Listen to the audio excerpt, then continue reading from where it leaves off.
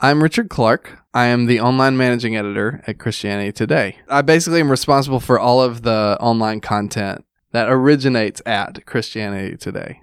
Part of our online content is podcasts, and here's one of the podcasts I'm doing.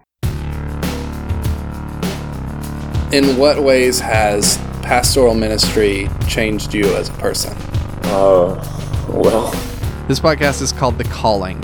We are interviewing anyone who considers themselves a church leader, which is to say anyone who's invested in the local church and who has any sort of leadership position. So deacon, eldership, pastor, small group leader. Just yesterday, I interviewed a Sunday school teacher. That was like his involvement in local church ministry. And so we're not just focusing on the professional aspect. I've come to realize that Jesus is the shepherd of his people. A pastor has to do and say things that are very difficult, but it's not really his job to solve anything. I mean, he's just another needy sinner like the people he's trying to serve. What I found was every time I had one-on-one conversations with church leaders, I would have these incredible moments of revelation of like, oh, if every church leader could hear that conversation, I think they would genuinely benefit from it. So we're having real one-on-one conversations. I'm asking about people's struggles. I'm asking about regrets in ministry. But the main idea of the podcast is basically exploring this idea of calling, how they came to the knowledge of what their calling was. And we're trying to teach them about the scriptures, but the way in which we're teaching it doesn't make sense to their given reality each and every day.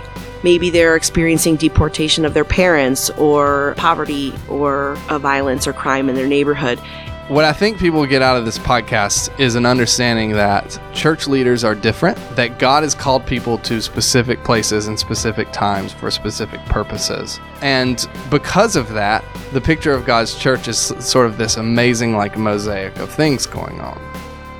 If you were able to talk to your younger self now, what would you say? I would say don't be afraid. I would say, Joe, shut your mouth. I would say be who you've been called to be.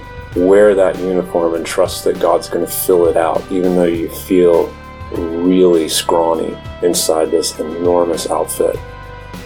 By listening to all of these different perspectives on ministry, it's not as if we're presenting you with, here are some tips to this thing you knew you needed help with.